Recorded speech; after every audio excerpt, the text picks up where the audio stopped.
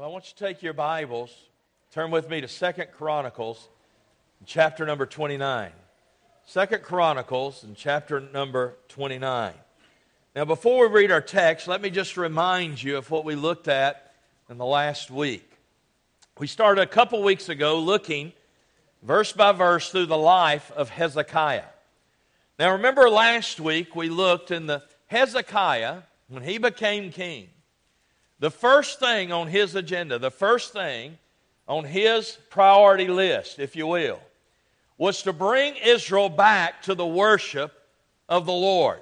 Now, you remember his father Ahaz had led Israel, who also was king before him, had led Israel into deep idolatry. And so much so that he was bent on stamping out worship of God in the nation of Israel. So much so that he even nailed the doors of the temple shut, whereby Israel could not go in and worship God in the way God had designed for him to be worshiped. And so the priest even followed King Ahaz, and in following him, even they gave themselves to idolatry. Now, what we find is Hezekiah becomes king, and he goes straight against his father in that he begins immediately to restore worship unto Israel. Now, you have to understand, Israel was under great threat by the Assyrians. And it would have been so easy for the king of Israel to put the protection of Israel above everything else. But Hezekiah understood that being obedient and walking in the will and ways of God was far more important than him trying to protect Israel, because he understood that when they walked in the will of God, God would be their protection. And so the first thing Hezekiah did was he told the priests to cleanse the temple. Now the priests first cleansed themselves, and then they began to cleanse the temple. So they got all the idolatrous images and those things out of the temple. They began to repair the doors of the temple where Israel could now enter back in. And they began to form or make the articles of the temple that Ahaz had destroyed and Ahaz had cut apart. And so what we left off last week was in verse 19. And the priest had come to Hezekiah, and they said to Hezekiah, "We have cleansed the temple, we've restored the articles of the temple, it is all done. We've done everything that we are supposed to do." And so that's where we left off last week. Now, this is where we pick up this morning in verse number 20. So if you would please stand in reverence to the reading of God's Word. The Bible says, "Then Hezekiah the king rose early and gathered the rulers of the city and went up to the house of the Lord. And they brought 7 bullocks, 7 rams, 7 lambs, and 7 he-goats for a sin offering for the kingdom and for the sanctuary and for Judah. And he commanded the priests, the sons of Aaron, to offer them on the altar of the Lord. So they killed the bullocks, and the priests received the blood and sprinkled it on the altar. Likewise, when they had killed the rams, they sprinkled the blood upon the altar. They killed also the lambs, and they sprinkled the blood upon the altar. And they brought forth the he-goats for the sin offering before the king and the congregation, and they laid their hands upon them. And the priests killed them, and they made reconciliation with their blood upon the altar, to make an atonement for all Israel. For the king commanded that the burnt offering and the sin offering should be made for all Israel." Let's pray. Father, I want to thank you today. Father, for the glorious perfection of your word. And Father, how you, in the Old Testament, shows us exactly, Father, your desire and your plan through the Lord Jesus in the New Testament. And so, Father, I pray today that you would speak to our hearts through this passage. May it be a help to us. And, Father, we'll give you the praise, the honor, and the glory in Jesus' name. And all God's children said, amen. You may be seated. I want to preach this morning on restored worship. restored worship. Now, what we find here is now that the temple has been cleansed, the priests have sanctified themselves, and all the articles of worship are now in place in the temple as God designed it and as God commanded it. What's the first thing Hezekiah done? Well, I want you to look at this with me. First thing we're going to look at is the priority of reconciliation. The priority of reconciliation.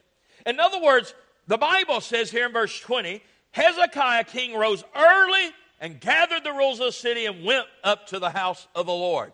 So what took place? Well, the priest come and told him, hey, Hezekiah, we got it all cleansed. It's ready to obey God. It's ready for us to do as God commanded us to do. And what did Hezekiah do? Immediately, in the morning, early in the morning, he rose and immediately he went to the house of God. You say, why? Because he understood that there was something that was an urgent matter. Look at this with me at the awareness of the need. What did Hezekiah have an awareness of? He had an awareness that they couldn't worship. Even though the temple's been cleansed, and even though the articles of the temple are back in place, he said, you still can't worship until we be reconciled to God.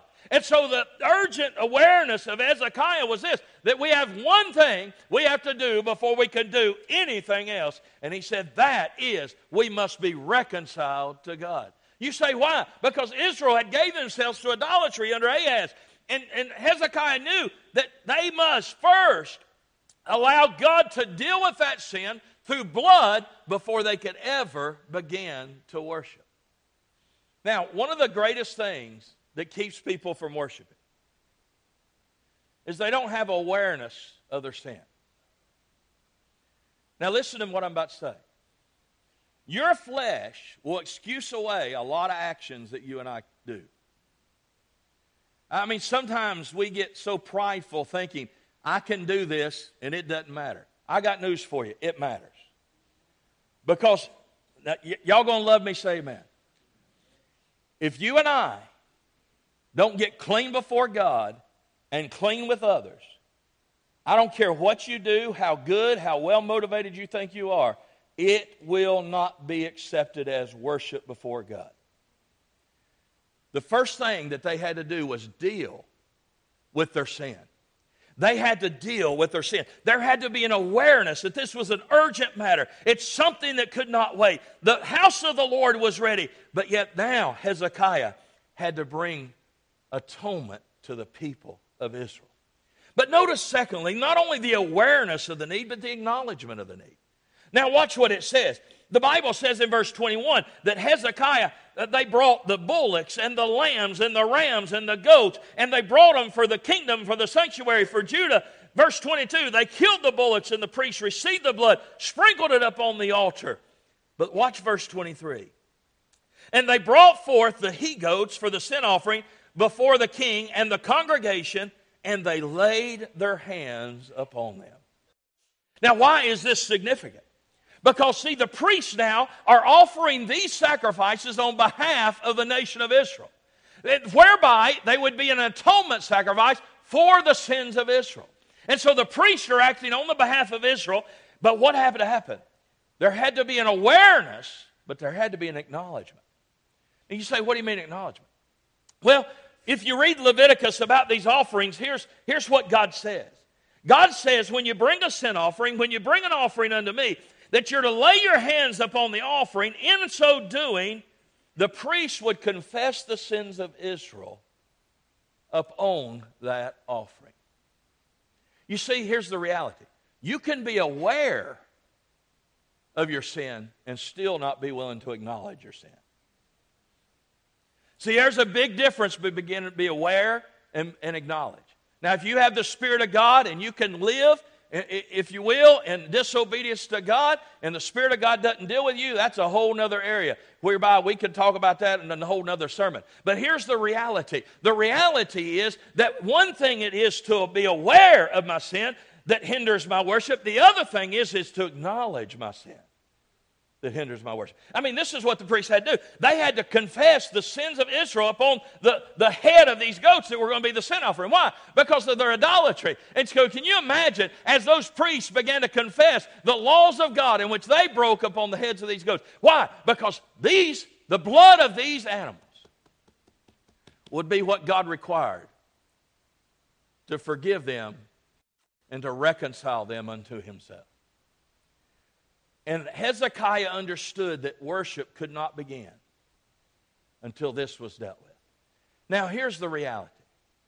As I said a minute ago, you can be aware of your sin and still not acknowledge your sin. You know why? Because your flesh will fight against that tooth and nail. You say, why will your flesh fight? Because it causes you to be humble. It causes you to have to admit you're wrong. And can I tell you one thing your flesh don't like? Saying I'm wrong. I mean, it's amazing. Things I see over the years as a pastor, things people do, and it seems to not bother them at all. And they think they're justified in doing what they're doing. I got news for you, folks. Listen to me. You and I need to get to the place where not only are we aware of our sin, but we are willing, more than willing, to acknowledge our sin. And you say, well, why is that? Well, 1 John 1:9, if we confess our sins. Now, do y'all see the conditional there? If we confess our sins, he's faithful and just to forgive us and cleanse us of all unrighteousness. In other words, there has to be an acknowledgement. You have to say about your sin what God says about your sin. And so the reality is that these priests, under the leadership of Hezekiah, they said, we've got to restore worship, but we cannot restore worship until we first deal with our sin. So they acknowledged their sin by laying their hands upon that animal. Now, thirdly, you see the atonement for the sin. You see this in verse 22, verse 23. It says over and over again, it says, and they killed the ram, or they killed the lamb, and they placed the blood upon the altar, the blood upon the altar, the blood upon the altar. Why? Because God had determined the only way that sin could be dealt with was through blood. Now, here's the reality. The word atonement that's used here in this passage means to cover. Now, I've taught this to y'all before, but let me remind you of it. The covering of your sin is an Old Testament term. I'm glad today God doesn't cover our sin. I'm glad that through Jesus Christ, the blood of bulls and goats in the Old Testament, all they could do was cover sin, but yet God would reconcile his children unto himself because their sins were covered. But aren't you glad today that the Lamb of God, the sacrifice, the one, the only one that could appease a holy God, that Jesus didn't die to cover your sins. He didn't bleed to cover your sins. He bled to take away your sins. And so you and I can worship. Why? Because Jesus Christ, through his blood, took away our sin. And when you and I come to him and acknowledge our sin, confession just means this. You say of your sin what God says of your sin. You see your sin the way God sees your sin. And when we come and acknowledge that before him, in faith, in repentance, here's what happened. God carries us back 2,000 years. Lets us get in on the atoning blood of the Lord Jesus that took away our sin. And can I tell you something? It becomes as fresh as it was 2,000 years ago. God cleanses you. It's called your sanctification. It's a moment-by-moment cleansing of the Lord. And that's the reason this is so paramount. Leviticus chapter 17, verse 11, for life of the flesh is in the blood, and I have given it upon the altar to make atonement for your souls. For it is the blood that makes atonement for your soul. It took the blood of Christ. Took the blood of Christ. Whereby you and I could be reconciled to a holy God. And we could truly worship. Now, remember this. Worship is far more than what we do here on Sunday. We think this is worship, and it can be. Y'all say amen. But worship involves every aspect of your life. Every single moment of obedience, every single moment of obeying God is worship.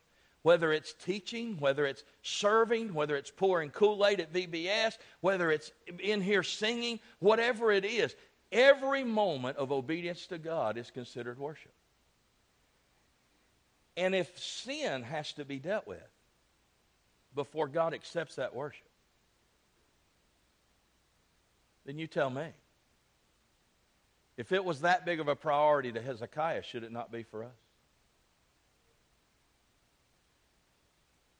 See, allowing God to search you, allowing God to work through your perceptions or conceptions concerning your sin. Allowing God to let you see it the way He sees it instead of the way you see it. Because I promise you, folks, you look at your sin or I look at my sin through the eyes of my flesh. Listen, I grew up in church all my life. I know many things that God calls sin. But if all I had was to see my sin through the eyes of my flesh, I promise you I'll find a way to justify it. I will. But when God lets you see it the way He sees it, then can I tell you what happens? You're willing to drop down, and you're willing to lay aside pretense. You're willing to lay aside your pride. You're willing to lay aside your personal feelings. You're willing to lay aside anything in your life to just say, this is my sin. And I was wrong. I was wrong. Well, this is the priority of reconciliation. But notice what transpires after that. The praise due to rest. So what happens now with Israel? I mean, God's reconciled them. God's accepted the sacrifice of atonement. Now their sin's been dealt with as a nation. And God has accepted that sacrifice on behalf of their sin. So now where does Israel stand? Now they're ready to worship. Watch what happens here. This is an amazing little passage. Look at verse 25. And it says, and, in other words, continuation, after the sacrifice, after God accepts the atonement, and He set Levites in the house of the Lord with cymbals and psalmistries and harps, according to the commandment of David and Gad the king's seer, and Nathan the prophet, for so was the commandment of the Lord by His prophets. So what took place? The first thing that took place is the obedience of praise, the obedience of worship. In other words, Israel now, having obeyed God, as a priest on behalf of Israel, obeyed God and dealt with the sins of Israel in place of the people of Israel. Now God has accepted that. Now what happens? God commanded them how to worship. And they obeyed God on how to worship. Because now they could. Now they were at rest. How many agree when God deals with your sin, you're at rest? You know, here's the thing, guys. If you can have sin in your life and not be at rest, that is a good sign that you're truly a child of God. But if you can have sin in your life and be at rest with sin in your life, that's a telltale sign that you're in trouble. Because God won't let one of His children rest until that sin's dealt with. And so Israel now is at rest. And because Israel is at rest, now they begin to be obedient. Notice what it says. How did they do this? According to the commandment of the Lord by His prophets. So how did they worship? Exactly how God said to worship.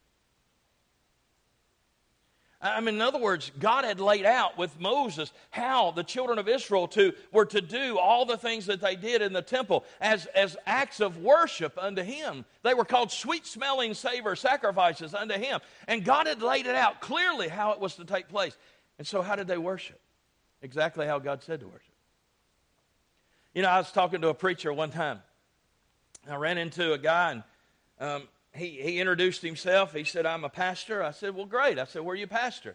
He said, he named the church, or what he called it, and I said, I've never heard of that. Where's that at? And he said, well, actually, we meet in a bar. And I looked at him and I said, do what?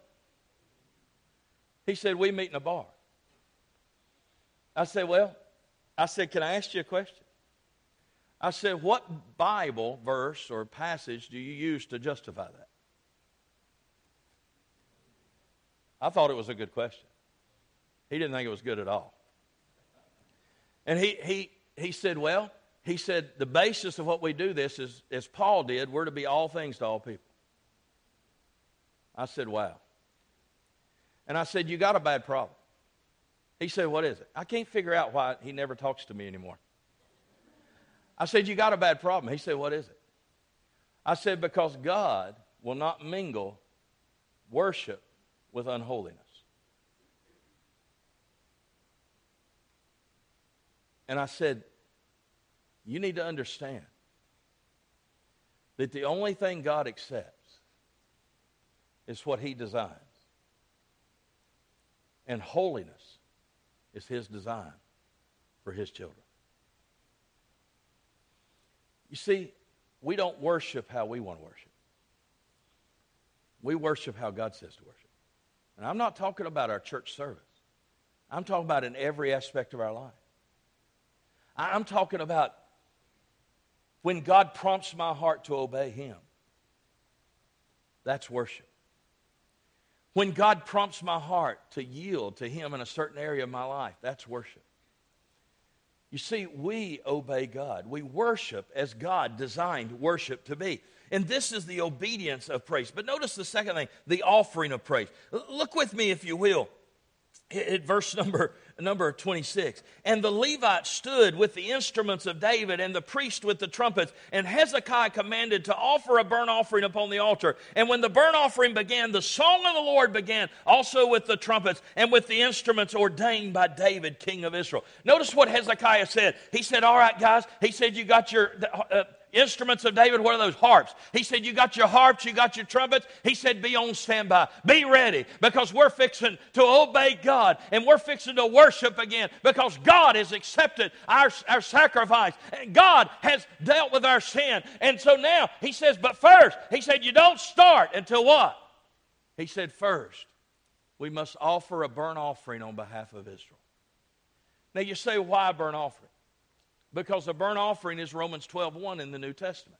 Romans 12:1 is, I beseech you therefore, brethren, by the mercies of God, you present your bodies a living sacrifice, holy and acceptable unto God, which is your reasonable service. The word service is worship. And so in other words, what he's saying is, the burnt offering was that in which Israel would bring as being an offering of praise and an offering of worship unto God, in that they were saying, I yield and I surrender myself and my family unto you. And that was the burnt offering. And here's what Hezekiah said. He said, listen, when you see the burnt offering start to go ablaze, when you see the burnt offering laid upon the altar, when we lay that offering on behalf of Israel, saying we as Israel want to yield ourselves and surrender ourselves to you as an act of worship, he said, then start playing. Then start singing. Watch what it says. And they sung. Watch what it says in verse number 28. And all the congregation worshiped, and the singers sang, and the trumpets sounded, and all this continued until the burnt offering was finished. So when did they sing? They sung as an act of worship, and then surrendering themselves to the Lord. Let me ask you a question real quick, okay? Does the thought of surrendering yourself to the Lord, does it cause you to want to sing?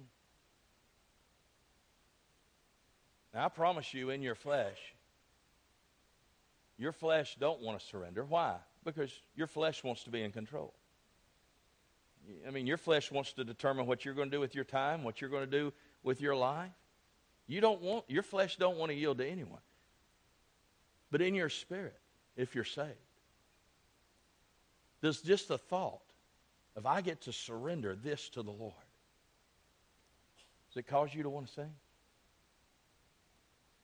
You say, well, preacher, you're taking this out of context. That's not what it means. Oh, it is. Ephesians chapter 5. What did Paul say? Be ye filled with the Spirit. What's filled with the Spirit mean? Controlled by. How many agree if you're going to allow Him to control you, you got to surrender to Him, to His control? Do y'all agree with that? Say amen. He said, be ye filled with the Spirit. Then the next verse. And from them came what? Songs, harmonies, melodies. So what was the outflow of them allowing the Spirit of God control them? Oh, they had a song in their heart. listen to Psalm chapter 40, verse 2 and 3. He brought me up out of a horrible pit and out of the miry clay, and He set my feet upon the rock. Are you saved today? Say amen. Did He do that for you? How many agree? Every person saved today, you can say, that happened to me. Now watch what He says. And established my goings. And He hath put a new song in my mouth, even praise unto our God. Many shall see it and fear, and shall trust in the Lord. So what happened when God saved you? He put a new song in your heart. I've wanted to do this for years, but God never gives me liberty to do it, and He probably never will. And that's fine. But what I've wanted to do for years is I've wanted to take each Sunday about 30, 40 people and sit them up in the choir. Not to sing in the choir, just to sit up there while the praise team sings. You say, why is that? Because then they'll see what the praise team and me sing.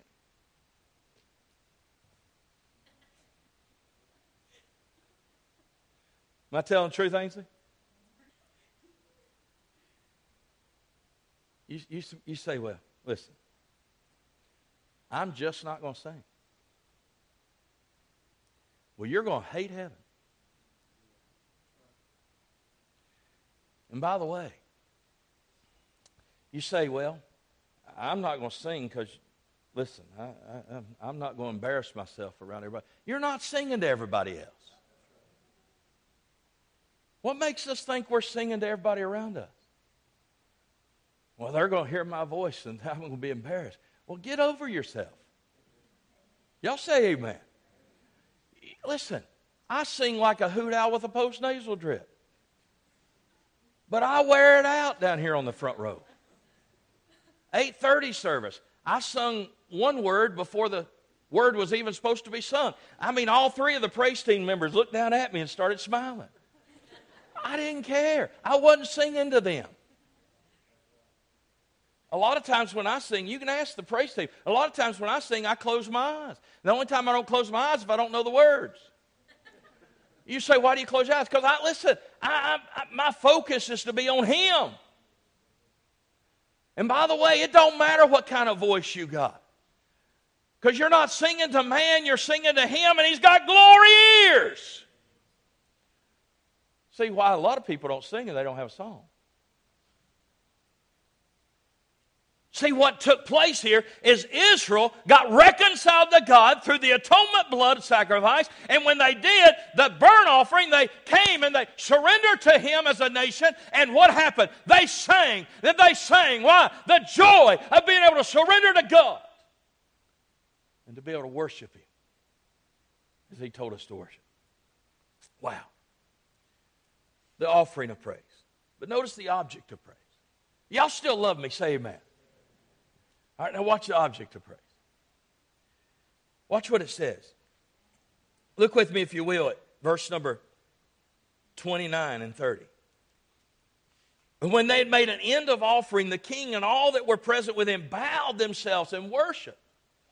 Moreover, Hezekiah the king and the princes commanded the Levites to sing praise unto the Lord and the words of David and Asaph the seer. And they sang praises with gladness. And they bowed their heads in worship. I want you to see two words in those two verses, and that's what we're going to key on here. The word bowed and the word worship. You find it in both verses. Now, here's the thing. The word bowed simply means to prostrate yourself before God in a bended knee fashion. That's what it means. Well, guess what the word worship means here? Hebrew word means to bend a knee. And you say, well, wait a minute. Why did he say bow and worship if they have the same meaning? Well, they have the same meaning, but they have two different applications. There's an outward worship, but there's also an inward worship. Now you say, preacher, I don't understand. What do you mean? Well, here's the thing. How many agree that I can bow my knees in a position of worship, but still not be worshiping? You see, here's the thing. What he said is they bowed. I mean, they got themselves in a position of humility before God because they knew they were unworthy to be able to worship. But here's what really took place. They had inward worship. What do you mean? They worshiped. What do you mean? They bowed in their hearts. You see, when you bow in your heart, you'll bow with your body. In other words, the worship was not just an outward worship. It was an inward worship that brought forth the outward worship. Let me tell you something. How many of y'all like that song we sung, In Christ Alone? Isn't that a great song? Why? Because it is in Christ alone. That's our only hope. Well, let me tell you something. You can stand here and sing that song and still not be worshiping. You say, why? Well, it's just outward. You can be singing a song of praise and worship, and at the same time thinking about your week that you got ahead of you, or thinking about something that is a burr in your saddle. Y'all do know what I mean by a burr in your saddle. Something that aggravates you. And can I tell you, that's not worship. But when your focus in your heart is bowed before the Lord, and out of the overflow of that worship that's going on in your heart, in Christ alone, my hope is found.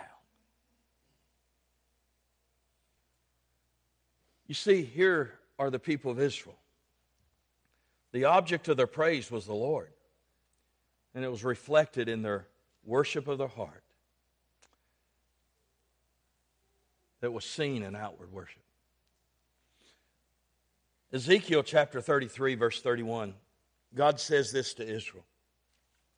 It says, and they come unto thee as people cometh, and they set before thee as my people, and they hear thy words, but they will not do them, for with their mouth they show much love. But, how many agree when you find a but, something changes? But their heart goeth after their covetousness. See, true worship begins with the heart. Well, let me show you, thirdly, the passion seen in the response. So we have the priority of reconciliation, we have the praise due to rest, and we have the passion seen in the response.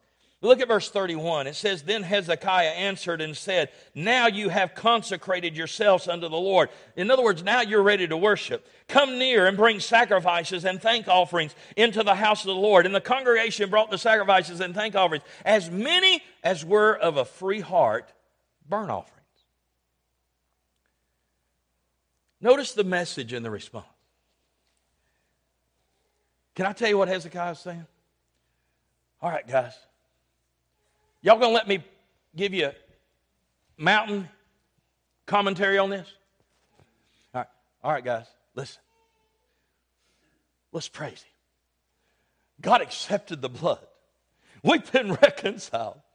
I mean, God is now willing to accept our worship, and we as a nation are singing praises unto Him and praising Him for accepting the blood. He said now, personally. Notice He's moved away from corporately. He's moved away as a nation as a whole, and now He's dealing personally. He said now personally. He said bring thanks offerings. And then He says this, and if you have a free heart, bring a burnt offering. What does it mean to have a free heart? It means it's volitional. It's not mandatory. In other words, it's not Hezekiah standing up there and saying, well, people, I'm just here to tell you, if you truly know that God forgave your sin, you will bring a burnt offering. If you don't, you're a heathen. That's not what he said. Y'all say amen. What did he say? He said just if you have a willing heart, bring a burnt offering. See, it's one thing for Jesus to die for all. You remember the atonement was for all of Israel? Y'all remember that? Say amen. How many agrees that Jesus died for all? But see, it's another thing to personally surrender. So here was the message. Give Him thanks. And if you're willing, surrender yourself personally as an act of worship unto Him. Now, I'm liable to get a little excited here because this rest of this passage lit me up. Okay? Watch what happens here. Boy, this is amazing. Watch what happens. Notice the mindset here. So if they're going to be of a free heart burnt offering, willingly, having a mindset of willingly, without twisting the arm, willingly coming and surrendering themselves as an act of worship unto the Lord. So how'd they respond? Notice the magnitude of the response. Watch what happened in verse 32. And the number of burnt offerings, number of people that come and said, I'm willing to surrender as a sweet-smelling savor, offering unto the Lord. Watch what it said. And the number of the burnt offerings the congregation brought was 10 bullocks, 100 rams, 200 lambs, and they were for a burnt offering to the Lord. And the consecrated things were 600 oxen and 3,000 sheep. But the priests were too few, so that they could not flay all the burnt offerings. Wherefore their brethren, the Levites, had to help them, till the work was ended, until the other priests had sanctified themselves. For the Levites were more upright in their heart to sanctify themselves than the priests. Let me tell you what happened here. These people got so under the reality that God had reconciled them unto Himself, accepted the blood, and in praise and worship and singing unto Him. Now, in a willingness of heart, a free heart, so many people brought a burnt offering, saying we want to surrender ourselves to God, that there wasn't enough priests to put them up on the altar.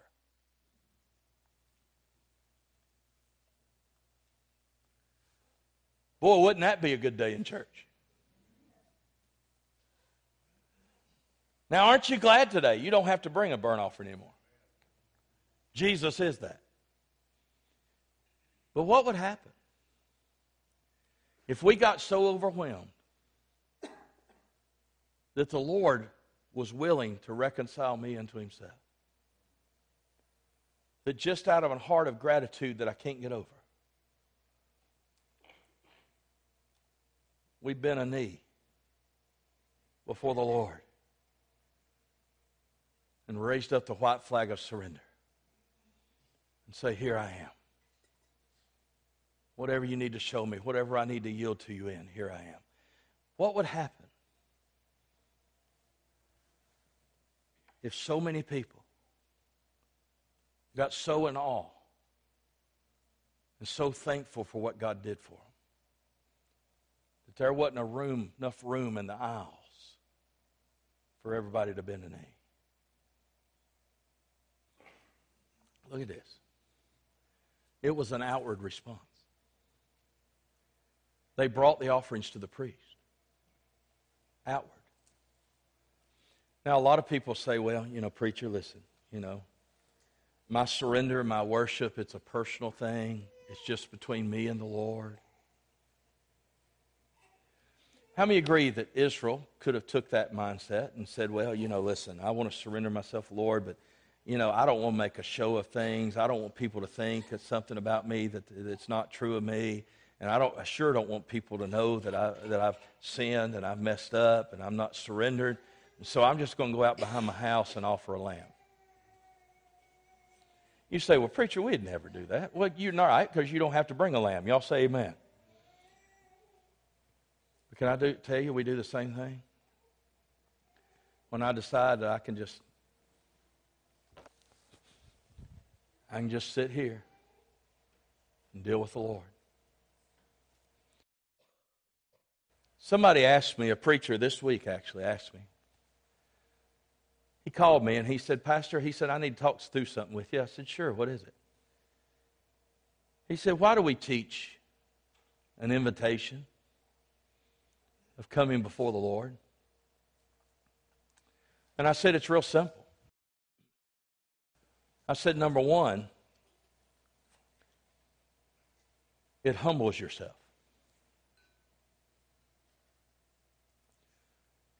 See, I can in pride sit in my seat. But to get on my knees,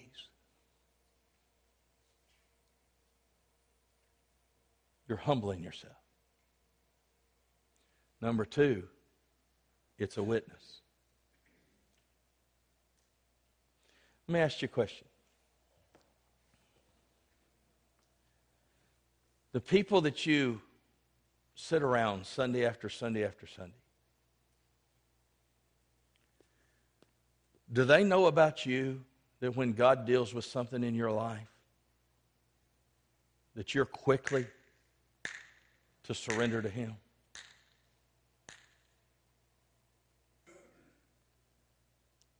I believe with all my heart that when God deals with us, that we ought to deal with it as God said to deal with it.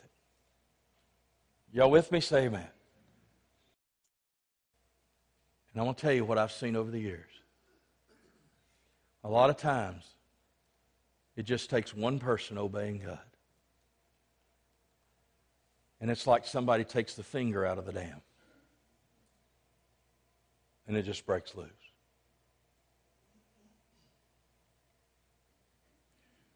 But on the same time, sometimes it just takes one person not obeying God. And it's like somebody sticking their finger in it. Because now, as God designed worship to be for Israel, it was now set in order. It was now taking place, just as God said it would be. And the Bible says in verse 36, and Hezekiah rejoiced, and all the people that God had prepared, for the thing was done suddenly. So here's your invitation. We'll make it simple. Right here, right now, where you sit, is there anything in your life that's keeping you from being truly an acceptable worship offering unto the Lord? Second question is, are you willing to ask the Lord to show you if there's anything? Third thing is this simple. If He has showed you something, are you willing to identify with your burnt offering the Lord Jesus in absolute surrender and absolute obedience? Folks, when that takes place, only heaven knows what God will do. Not only in you, your family, but in this church. Because when He does a work in our hearts, my heart first, and our worship, our service, our yieldedness, our obedience, whatever God has us to do, when He accepts it as being true worship, a sweet-smelling savor of Christ, then here's what happens. God manifests Himself every time.